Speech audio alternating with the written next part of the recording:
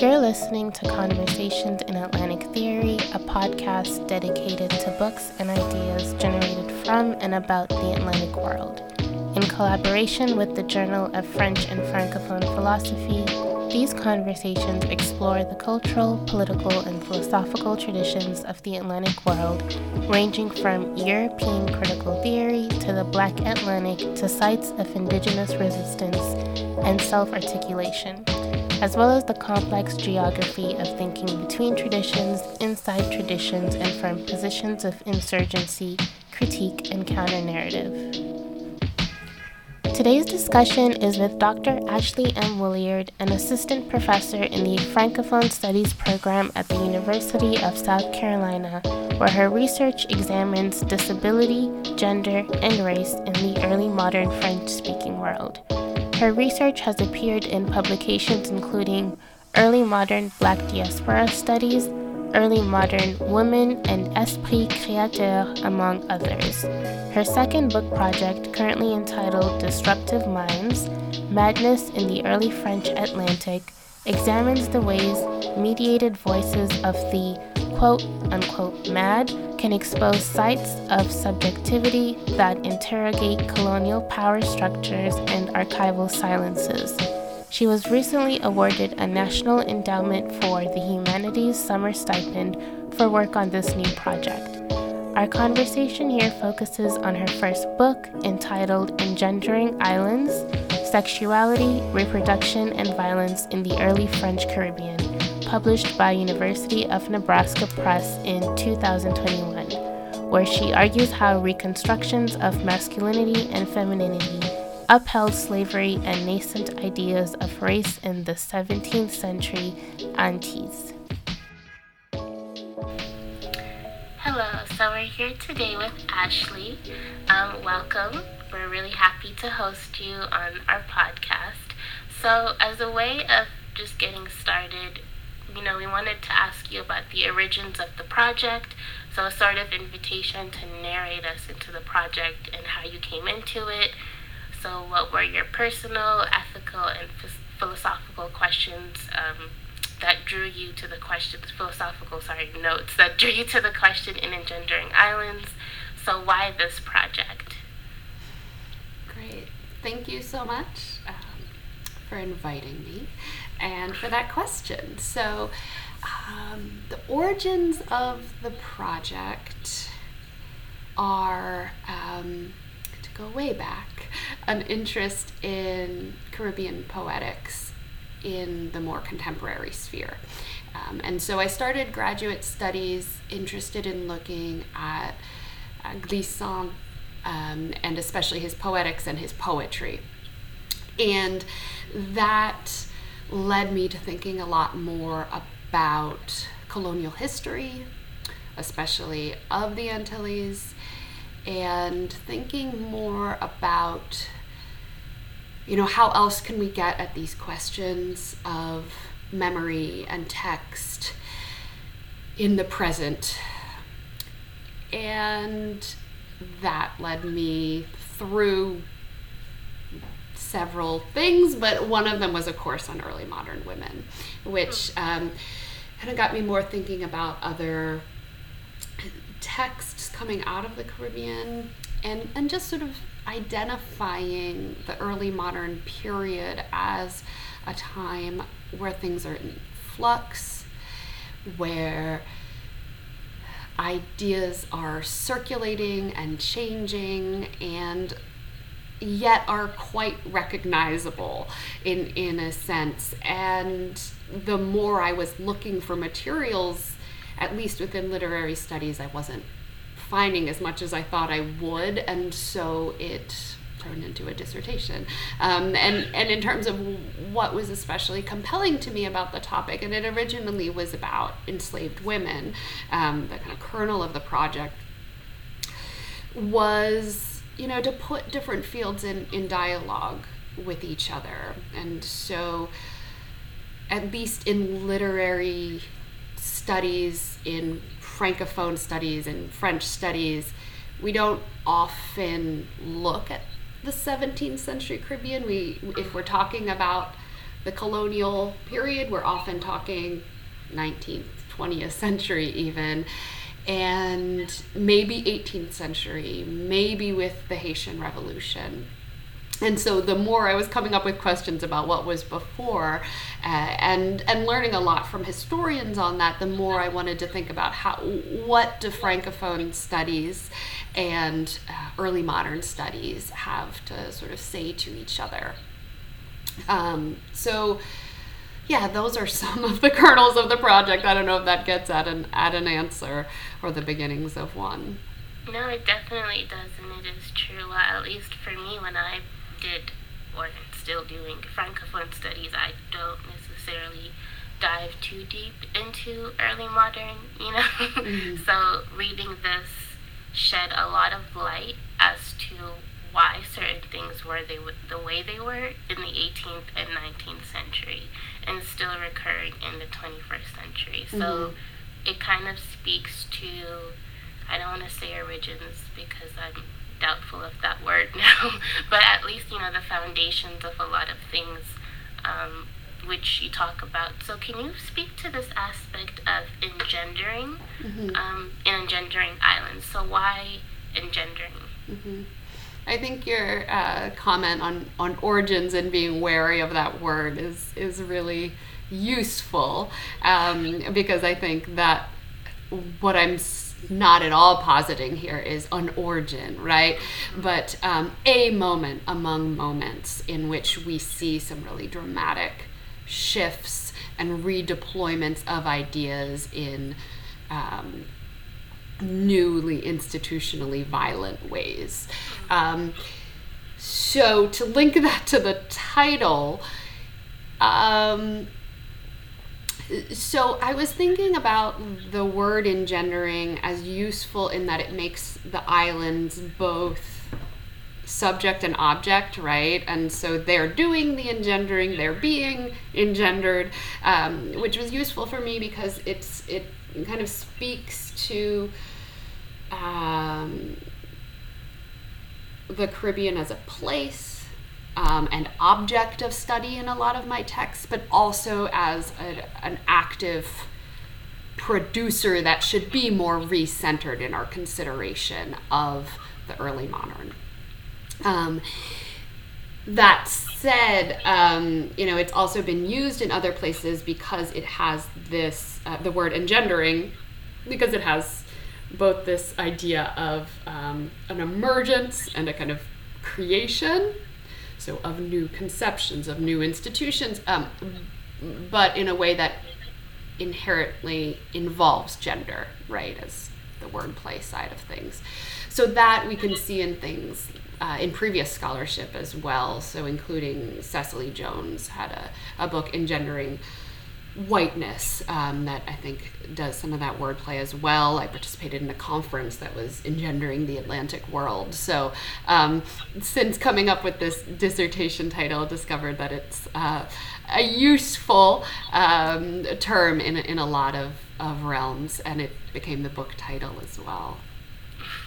So to this useful term, or how you combine these two disciplines together, how was your experience having to be in the archives to pull from early modern period and then sift through Caribbean texts or historical documents to get to this concept of engendering? Yeah. And it's okay if it was a hot mess. We hear a lot of that too. Yeah, so. well, it certainly was. And it was messy, right? And it was a lot of back and forth because it was sort of slowly building out a vocabulary of points of focus. And so originally I was primarily looking at the texts that were available for me on Gallica, right? So those are the narrative texts, the printed texts. And luckily there was a rich array to start with from, I was doing my graduate studies in New York at CUNY at the time, so I had access to a lot of materials there. But then once I was able to actually travel, I could go beyond the printed sources and think about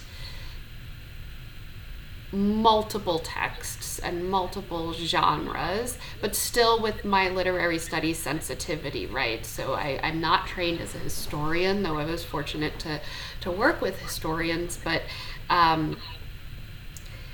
in going to the archives, I found, reading through texts, reading through finding guides, going back and forth between those two in search of a vocabulary, and in search of what are going to be kind of my nodes of interest in this project. What are the categories that keep coming up in, for example, correspondence with the crown is a big center of interest for me, and then also in more kind of case and juridical texts. And some of the things that emerged there were concerns with maternity indirectly, or concerns with des filles à marier, so with marriage and who will be an eligible wife. And so getting at those sorts of terms and seeing, well, what keeps popping up as I'm just sort of leafing through, and then going looking for those afterwards. Because as the story goes, and you had brought up Trujillo before, we kind of assume that there are absences and erasures, and there certainly are. There are not enslaved women writing texts that I was able to read, right? It wasn't the priority at the time. Yeah, and so I don't have access to the sorts of things that we might have access to in 20th century, even 19th century projects, but there are enslaved voices embedded in these documents, and presences of indigenous people, indirectly filtered. They're everywhere, in fact. So whereas erasure and silence remains really important, there's also presences to be deciphered as well. So so there would be exciting moments, right, where I could discover, oh, there's a name for once, or as well. So that was part of my experience, and yeah, it was very, very messy, and necessitated multiple trips and all of that as well. But being able to draw on a corpus of narrative text was really useful for me, and a bit closer to my comfort zone in terms of starting off in a literary studies department. And that's exactly what I was like, while you were speaking, I'm like, well, it's really interesting. The book has, you mentioned a lot of like historical documents and like juridical codes. I always have a problem with these like icy words. But yeah, so you mentioned a lot of that. How do you think your literary background like affected how you approached this project?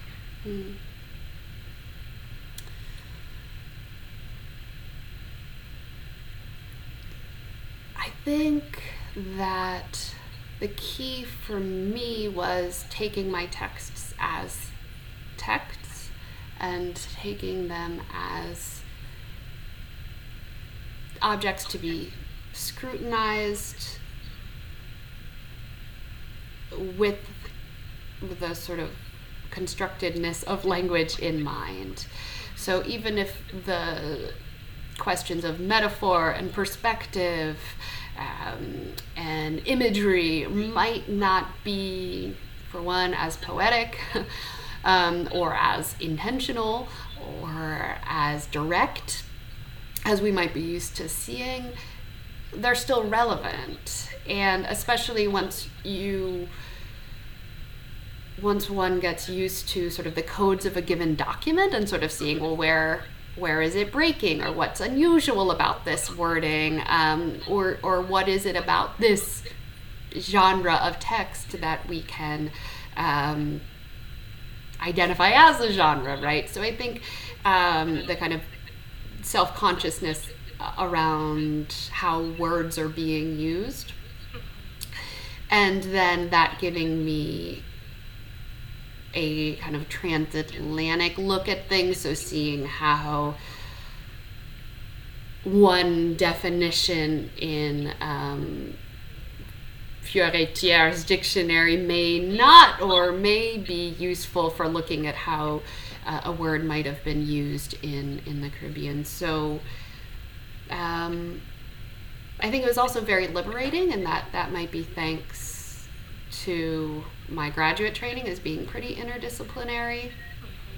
So I was encouraged to go to the archives, even though my colleagues in my program were not necessarily doing that, but I had a very supportive committee in literary studies. So I worked with Domina Stanton in my department, and as well as another faculty member, Francesca Soutman, who were both very encouraging of my interdisciplinary work.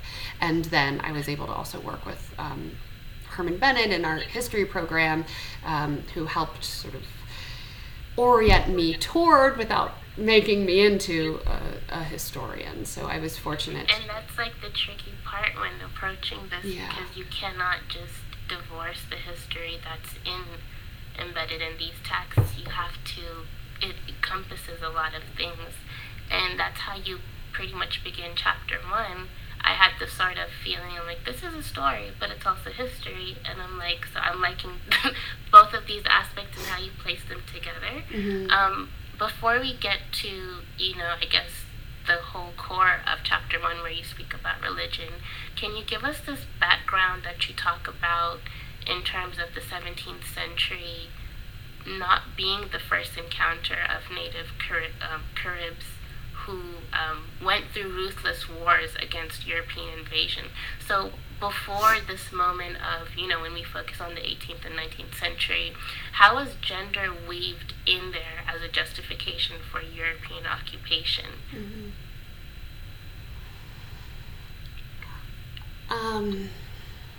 Well, I think we often identify Columbus, right, as a sort of starting point, which is problematic in itself, because certainly there's plenty of history before then of encounter and exchange among indigenous people, for one.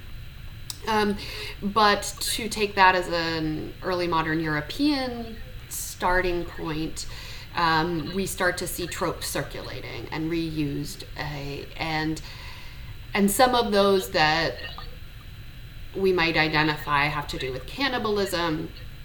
So thinking about Peter Hume's ideas about this kind of binary view of the people known generally as island Caribs, Kalinago, as these sort of aggressors, cannibals, who then attacked this other mythic group that's known as the sort of victim, passive side, and the Europeans then can enter as a kind of more heroic third party in a way.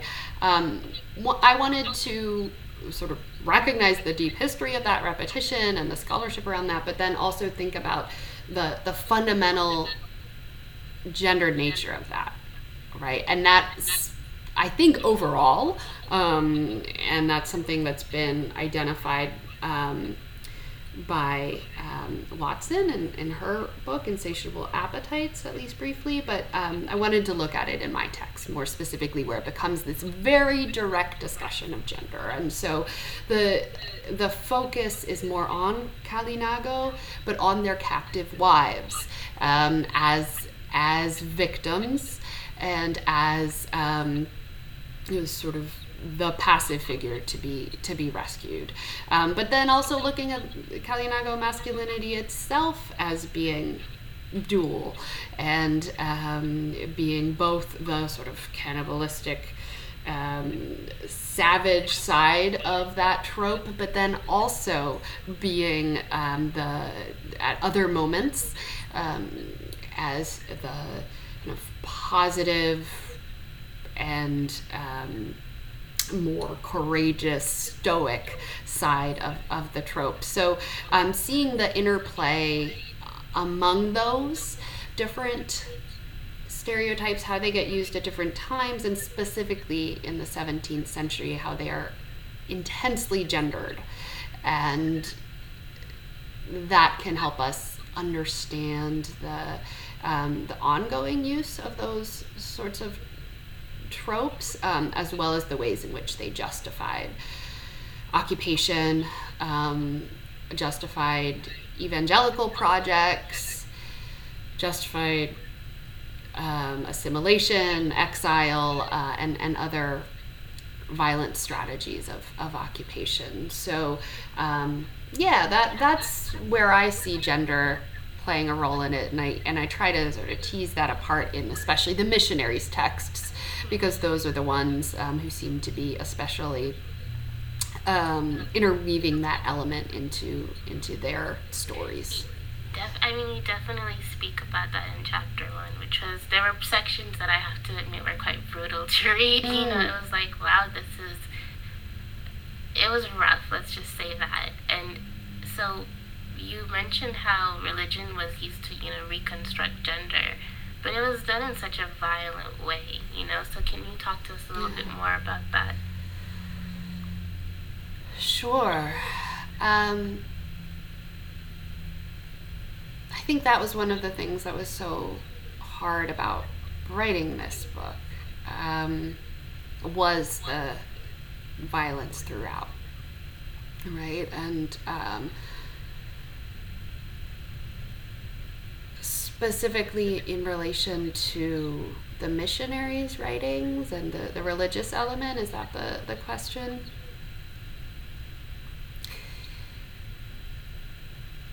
Well, I guess the question is complicated by the fact that many of these missionaries were, of course, implicated in the establishment of slavery and were part of the colonial project. And so much of what they're saying at different moments justifies, upholds, gives excuses for or justifications for extremely violent colonial projects, including slavery. And yet those authors also give us access to a very different kind of narrative about what was going on that is quite different from, the texts that I look at otherwise, that from the archive, or the secular texts. So in another sense, they're more direct about the violence, in that they might give an anecdote that really sort of illustrates what is otherwise just kind of left unsaid in the legal codes. They just pointed out right then and there. One of the things, how they defined sexual differences based on who gets to be productive, but I guess to what degree of productivity based on your gender. Mm-hmm. So it's they illustrated it quite, like you said, it's there. Yeah. You can't miss it. And the violence is screaming at you. Mm-hmm. Yeah, it is, and it's sort of surprising, right, to see that in such an early period. I think, as well as the fact that it is talked about in different spaces. So sometimes in a sort of one-on-one exchange, or then in other times in making these vast generalizations that you can see much clearer connections to the slavery system in development, for example, or the ongoing wars for occupation of colonial space. So yes, and that, I think that also brings in the fact that this is both a material and a rhetorical violence, right? Both, always, all the time, and that came to really undergird a lot of my work on this project, was to sort of think through how, yes, these are ideas, and but much of the violence that is being described that we might think of rhetorically was actually being done to bodies as well, right? And so there's this physicality to it that isn't just theoretical. And I would say that's something that I became much more legible when I started thinking more about disability and disability studies as another field to be in conversation with, because I think someone like Sami Schalk, for example, helped me understand how to talk about the material and the metaphorical at the same time, and that those don't have to be parsed out, which maybe goes without saying, but I think when looking at this kind of colonial violence, that was just really useful vocabulary for me to think through. And it's this, when you speak about disability, which was really nice to see how you weave that in there, but essentially your framework for that runs throughout this book is intersectionality. Mm-hmm. And you kind of introduce that when you talk about Kimberly Crenshaw's 1989 essay Mm-hmm. on how race and gender impacted non-white women's experience of abuse and assault. So can you speak to us about the framework of intersectionality that you hold, and how you pretty much related her 1989 essay to your project? Yeah, absolutely. So that is one of the driving forces behind my project, in a sense, is thinking through intersectionality and how that might look different if we look at it in the early modern period. So the idea being that multiple categories of identity and or oppression can't be parsed out, and in an attempt to parse them out, they're often dangerous erasures that take place. And so what I try to do in this project is sit with the intertwined nature of, to focus on three categories among others, disability, race, and gender, because they can't be separated out, right? And so the way in which my focus on conceptions of bodily difference plays out here, it's more legible to me by trying to see the ways in which those categories intersect, and not because these are fixed categories that and now we can, since we identified it's race like it looks like today, or since it's gender, or and I think that one that's a little harder to understand maybe is disability, again, because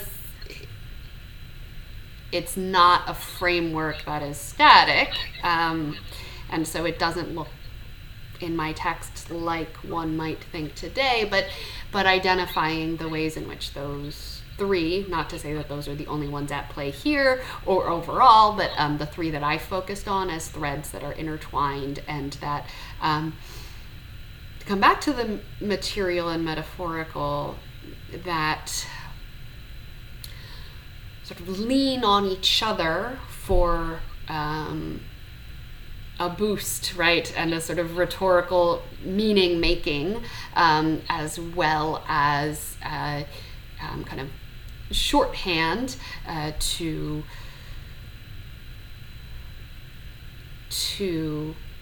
newly categorize people in this colonial context that was very much in flux and new and in development, and not that it was inventing itself. There was plenty of history before it, but that it was a slow shift toward a more cemented colonial apparatus.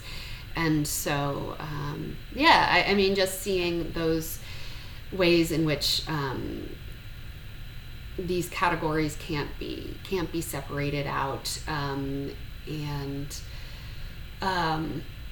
and I think the other thing that speaks to me in intersectionality is the way in which it is, again, very much invested in social justice and in kind of lived realities, and that it is not at all some theoretical idea, right? That it is a very much connected to social realities. And I think that is something that I am increasingly invested in thinking through as an academic and a human. So. And it's, you posit these images and these scenes of, Black men who facing a disability fighting alongside other French soldiers, and I think when I read a sentence of where you kind of posit this image, it was really, I don't even have the words for it, it's like, well, we know. It's not because it's like a transatlantic adaptation happening at the time of gender construction, but this image you paint of, a Black man disabilitated, fighting alongside like French soldiers and for, in defense of the French Empire. I was like, that is just messed up on so many different levels. And then you further it by talking about this other side of disability where the debilitating of Black men, through castration. So can you talk to us a little bit about, this chapter, I believe it was like chapter 4, and how this castration put in law, like you said, there was like a materiality, there was rhetoric, but there was actually the lived lives of these men. It contributed to the disciplinary structures and racialized conceptions that really just sustained Caribbean slavery. Mm-hmm.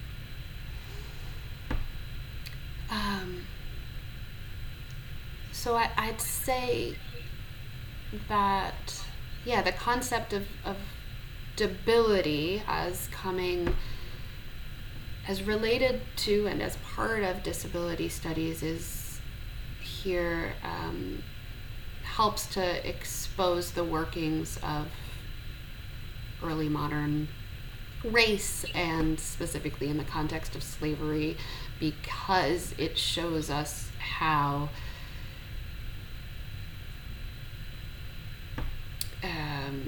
thinking about histories of disability and slavery, it's not just, it complicates things, because we're not just looking at disability as a positive, potentially, identity rights seeking group. We're also seeing debility as a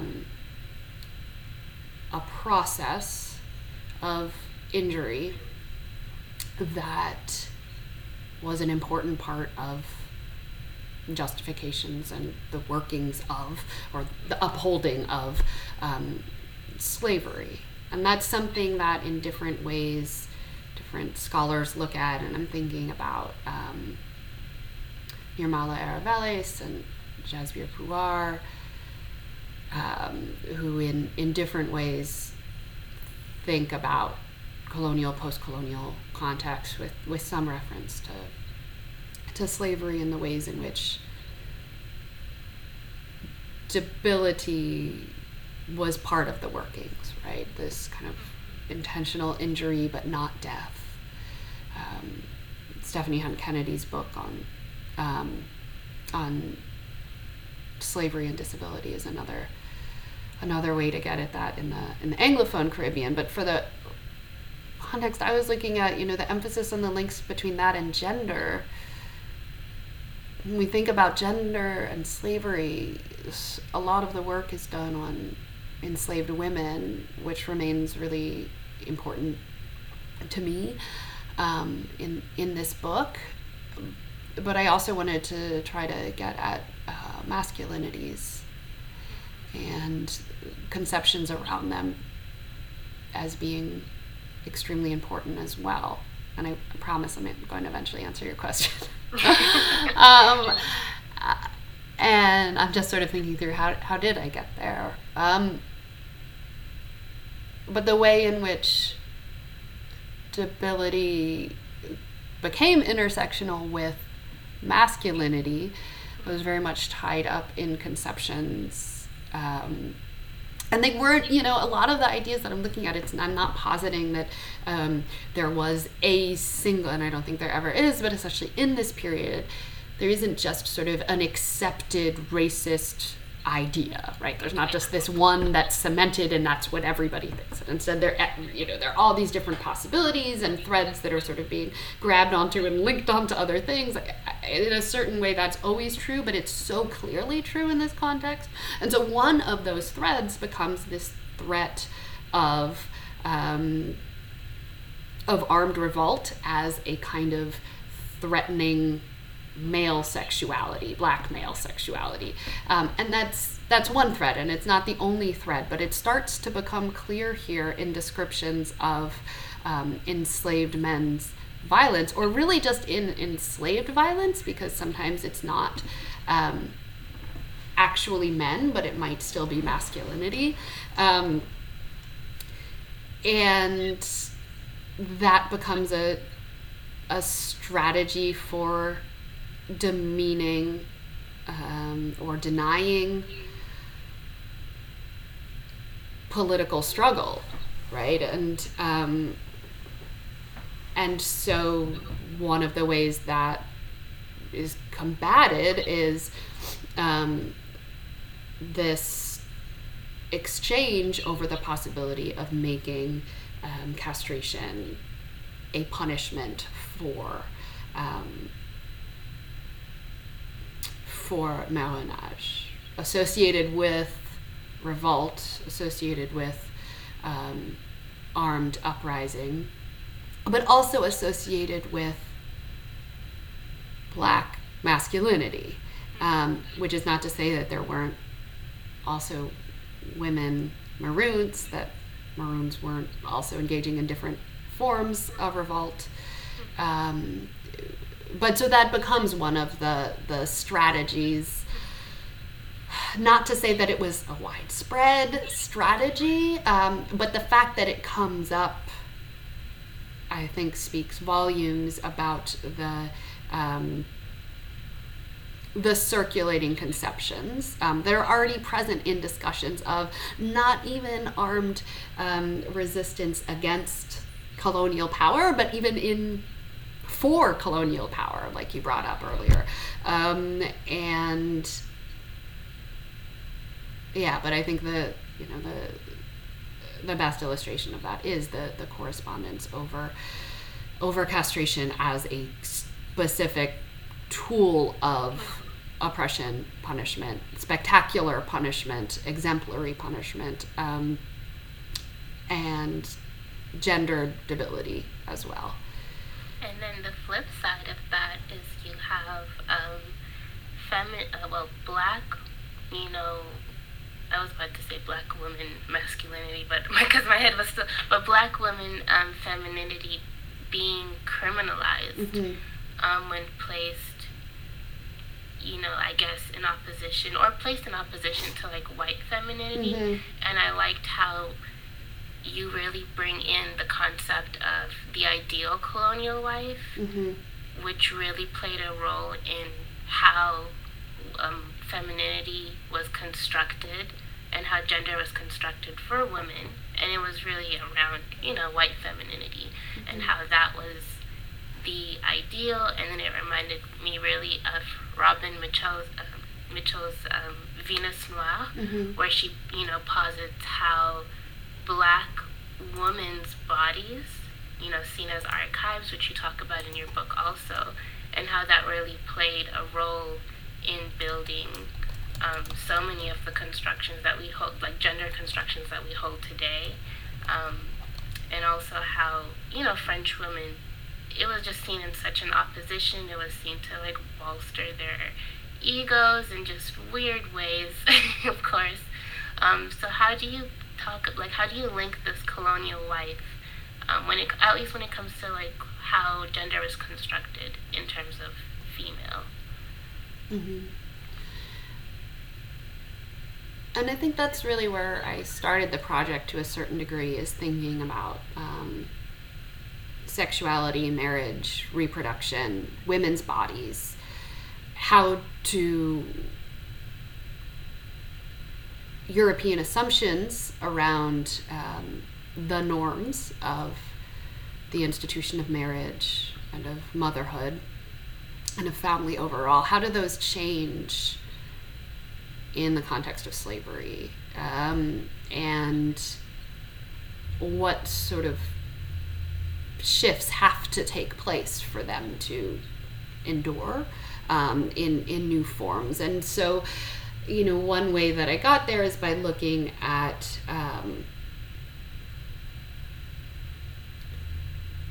interracial sex and marriage as sort of where this stuff becomes legible. And I think there's sort of there's been really good work on that before me, and looking at this, the emergence of the laws in the Code Noir, the responses to children born out, either within or out of wedlock, but between enslaved women and white men. And that, in the French context specifically, is, I think, been a fundamental thread in the work that has been done on gender and slavery in the early Caribbean. People like Doris Garraway and Elsa Dornan talk about this. But something that I wanted to really think through was the ideas around white women, and how they were entangled in that, as your question implies. And that became especially interesting as you asked about the archive earlier, and as I was looking at the archive, that being one of the realms in which, well, for one, I would have access to women's voices at all, would be by seeing what white women said at the time, and even there it's a very limited corpus, but also as a way to understand intersectionality, or intertwined threads of gender and race and ability, in the ways in which they're assumed to be absent, but with whiteness, with masculinity, they're actually still present and need to be unpacked. I think there's also the question of being a white woman and also wanting to be attentive to the privileges and damage those privileges can do. So being, in an effort to understand my own place historically and in the moment as well. To me, there's an urgency to understanding the history of white femininity as well. And so the ways in which that was also because I'm thinking about transformation across the Atlantic. And so one way to look at that is and if I'm looking at gender, is to see, well, what happened when women were brought from France to the colonies, and what sorts of ideas traveled with them, and how did they have to change, and how did completely contradictory ideas somehow go on to uphold slavery. So that's the sense in which the women who were sent to the colonies, or who did go, were seen in this very kind of classic binary of either they were debauchee and women who somehow were outside of the norms of acceptable sexuality in France, and they were chaste, either because they were women religious or because they were these chaste brides, and those kind of somehow all coexist, those categories for white women, and that becomes especially evident in the ways in which non-white women generally were increasingly excluded from those categories of valorized womanhood. But not completely, right? And that's the interest of the 17th century, because there were cases of enslaved women, that it was in the Code Noir, for example, legal for an enslaved woman to marry a non-enslaved man, including white men. So there is this nuance, but in my view, the overarching work that white women's presence does is by contributing to new ideas of racial difference and of exclusion as well, and so of supporting the violent apparatus of slavery in so doing. So that's what I was really curious to kind of explore in that I guess second chapter. And it definitely came through, but it also relates to this point you make. It's really like this human difference, that first encounter of like seeing the other, and then you have all these conceptions that like move from one place to another, that start to lay the foundation of what we see in the coming centuries. Another thing that also caught my eye was when you mentioned Jean-Baptiste Dutertre and his career in botany, and then how that affected the discourse on how Caribbean fertility and maternity was seen. Mm-hmm. So, like, how did you put those two together, and how did, I guess, he just, broke those two disciplines together and lay down the foundations of how Caribbean fertility and maternity can be seen. It still boggles my mind of how it's like climate change, well, not climate change, but the Caribbean flora and fauna contributed to how the construction of how Caribbean women were viewed. Mm-hmm. So yeah, what can you tell us about that? Yeah, and I think he's a useful figure for thinking about the multiplicity of the period and the contradictions of the period, but also of racial discourse. So thinking about the ways in which, okay, he's a Dominican, and so there's certainly an ecclesiastic side to his writings, but you're right, there's also a natural historical interest and structure to his text. He has vast writings about the flora and fauna, and he's not the only one. Many of the narrative texts I look at have these multiple objectives and genres built into their texts. So they're telling us a political history, they're giving us natural history, they're giving us anecdotes, but also generalizations, and the coexistence of those, I think, is reflective of the multiple discourses at play in the colonial project. And so there are particularly rich sources for deciphering that and decoding the objectives and the processes. And so Duterte is interesting because he's ambivalent at times and contradicts himself at times, and then in terms of specifically fertility and thinking about these issues, we have a combination of conceptions that all kind of influence these changing ideas of fertility. So there's the question of the climate and how that might be affected, and how bodies overall would be affected by the climate as a kind of inherited classical conception. We also have humoral theory, which is related to temperature, that affects how bodies interact, but also how they might be off balance. That might be seen in an individual, but also in a group. And then there's also the natural environment. So he talks about the ways in which European women are transformed by the climate. So that gives us a sense of sort of that way of interpreting human difference. Okay, it's the environment that changes it. Of course, that causes tensions for European justifications of slavery, right?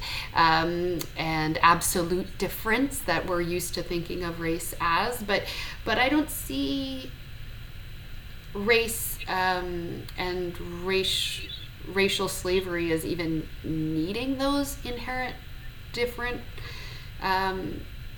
modern conceptions, pseudo-biological conceptions of race as being even necessary, because in this early period they can talk about climate and that can uphold slavery. So there's climate, there's also talking about botanical knowledge. So I think it's Duterte that talks about indigenous women's knowledge of certain plants that might affect their fertility. So there's the question of knowledge and European investment in acquiring that knowledge, right? But then there becomes, and I would say increasingly, but alongside these other systems and also supported by them, conceptions of bodies actually being different. And that difference isn't necessarily justified in the way that it would be in the 19th or 20th century. It's still influenced by this question of climate and humor, but and even through kind of biblical, miraculous, marvelous interpretations, and yet in the question of fertility, it is specifically African women and women of African descent who end up being held up as these emblems of fertility, and among other women, but there's something already different in the way in which at least Duterte is talking about enslaved women's fertility, enslaved women's lactation. And this is something that we see scholars talking about in other contexts, and most importantly, Jennifer Morgan looking at in the early modern period in terms of travel narratives and ideas circulating across the Atlantic, but then also looking in the context of slavery, the ways in which these ideas play out. But I think that the French missionaries give us a different look into these questions of maternity and the multiple ways of understanding human difference through reproduction, childbearing, and child rearing as well. That is quite unique to these texts, these relations, right? And the way in which in the early modern period we wouldn't need to separate natural history from political engagement, from religious objectives. Like, those things aren't inherently separate during this period, and so of course they're not in discussions of enslaved women, for example, to think of that. So I don't know if that started to answer your question. I'm not sure where I started and where I ended up there, but here we are. No, it doesn't. You really just place how there's just so many contradicting things happening at the same time, and it even just reminded me of how, yes, black women at the time were seen a certain light as but then at the same time, religion was used.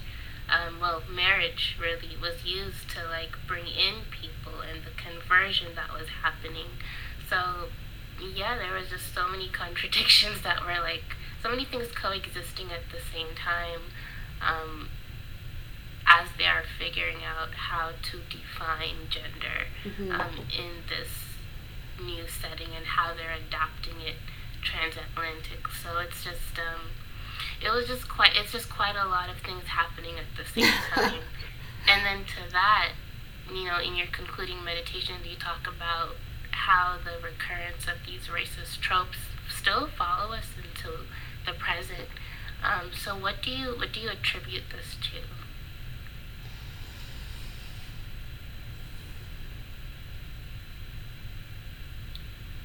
I guess it's a very big question. It's a really big question, but I mean, but it's a motivating factor, right? I mean, it's the goal being to understand a past that affects us in the present, and not because it looks the same as the present, not because it led inevitably to one version of what things could be, but rather because there's a deeper history there that,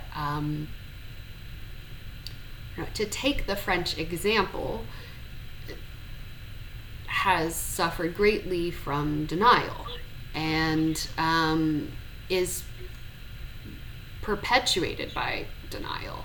And so we can identify that for the French case, right, in a direct ideological format that is this kind of myth of a colorblind republic that is beyond race and beyond colonial history, and we know that's just not true. And one small way in which I'm trying to counter that myth is by, for example, taking a period that is traditionally associated with Louis XIV, with a certain vision of Europe overall and France in particular, and recenter it and say this is also what was happening, and also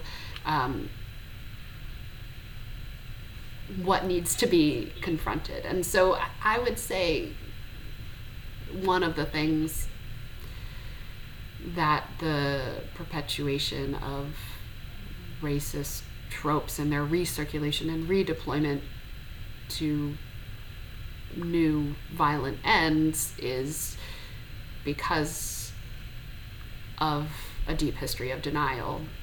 And that denial is also, it's not just a denial of the existence of slavery and the existence of a deep history of racism, which frankly is still an enormous part of it, but also the need to acknowledge deep histories of resistance in multiple forms, and that's something that troubled me as writing this book, is that I wanted to focus more on that by the end, and I wanted to focus more on what are the forms of revolt that we can learn from in this period, and that just wasn't really the project. I mean, it's present, and I think it's one thing I'm doing in indirect ways, but I think that there's a lot more to be done there, and not to sort of simplify it, but I think, the one project is to decode the racist discourses that have deep histories, to help broaden our understanding and help us detect ongoing forms of racist violence, for example, rhetorically and materially. Yeah. No, and I guess, as a way of just wrapping up, how did finishing writing this book leave you? Did it leave you with new ideas? It left you exhausted? It left you trying to move in a different direction? So how did it leave you, and are you working on anything new that's building on this? Or exhausted, certainly, as I think everyone right now, but also invigorated and like refreshed to leave it behind. So revisiting it today was like a little bit hard, but to leave it behind and be liberated to do something new, and new work that is much more focused on addressing the challenges to colonial discourse that we can find in texts, and something that I'm really just enjoying now is also just reading and being more in the position of just really wanting to learn a lot. There's just so much great work out there that I want to be learning from, and so I find it extremely liberating to focus on that right now, and have a little less pressure to complete a book. And well, you want to share anything interesting you're reading? Sure. So the two books that I'm thinking through right now, my new project is focused on madness in the French Atlantic in this period, but also in the 18th century. And so right now I'm looking at Jessica Marie Johnson's Wicked Flesh, as well as Lamar Jarrell Bruce's How to Go Mad Without Losing Your Mind. And I'm wondering about, I just have a lot to learn, and I'm wondering about just sort of listening to those two texts together potentially, and what that might do. So yeah, those are the two that I'm sitting with right now as I think through mental disability more specifically, and psychological debility, as well as ways in which attention to mental disability or representations of madness can draw our attention to challenges and disruptions to colonial discourse in all of its forms. So yeah, that's where I am right now. Well, we'll definitely be excited to have you back on to talk about, madness. But thank you so much, Ashley. Thank you, and hopefully we meet again. Yes, that would be fantastic. Thank you. This has been a really great conversation.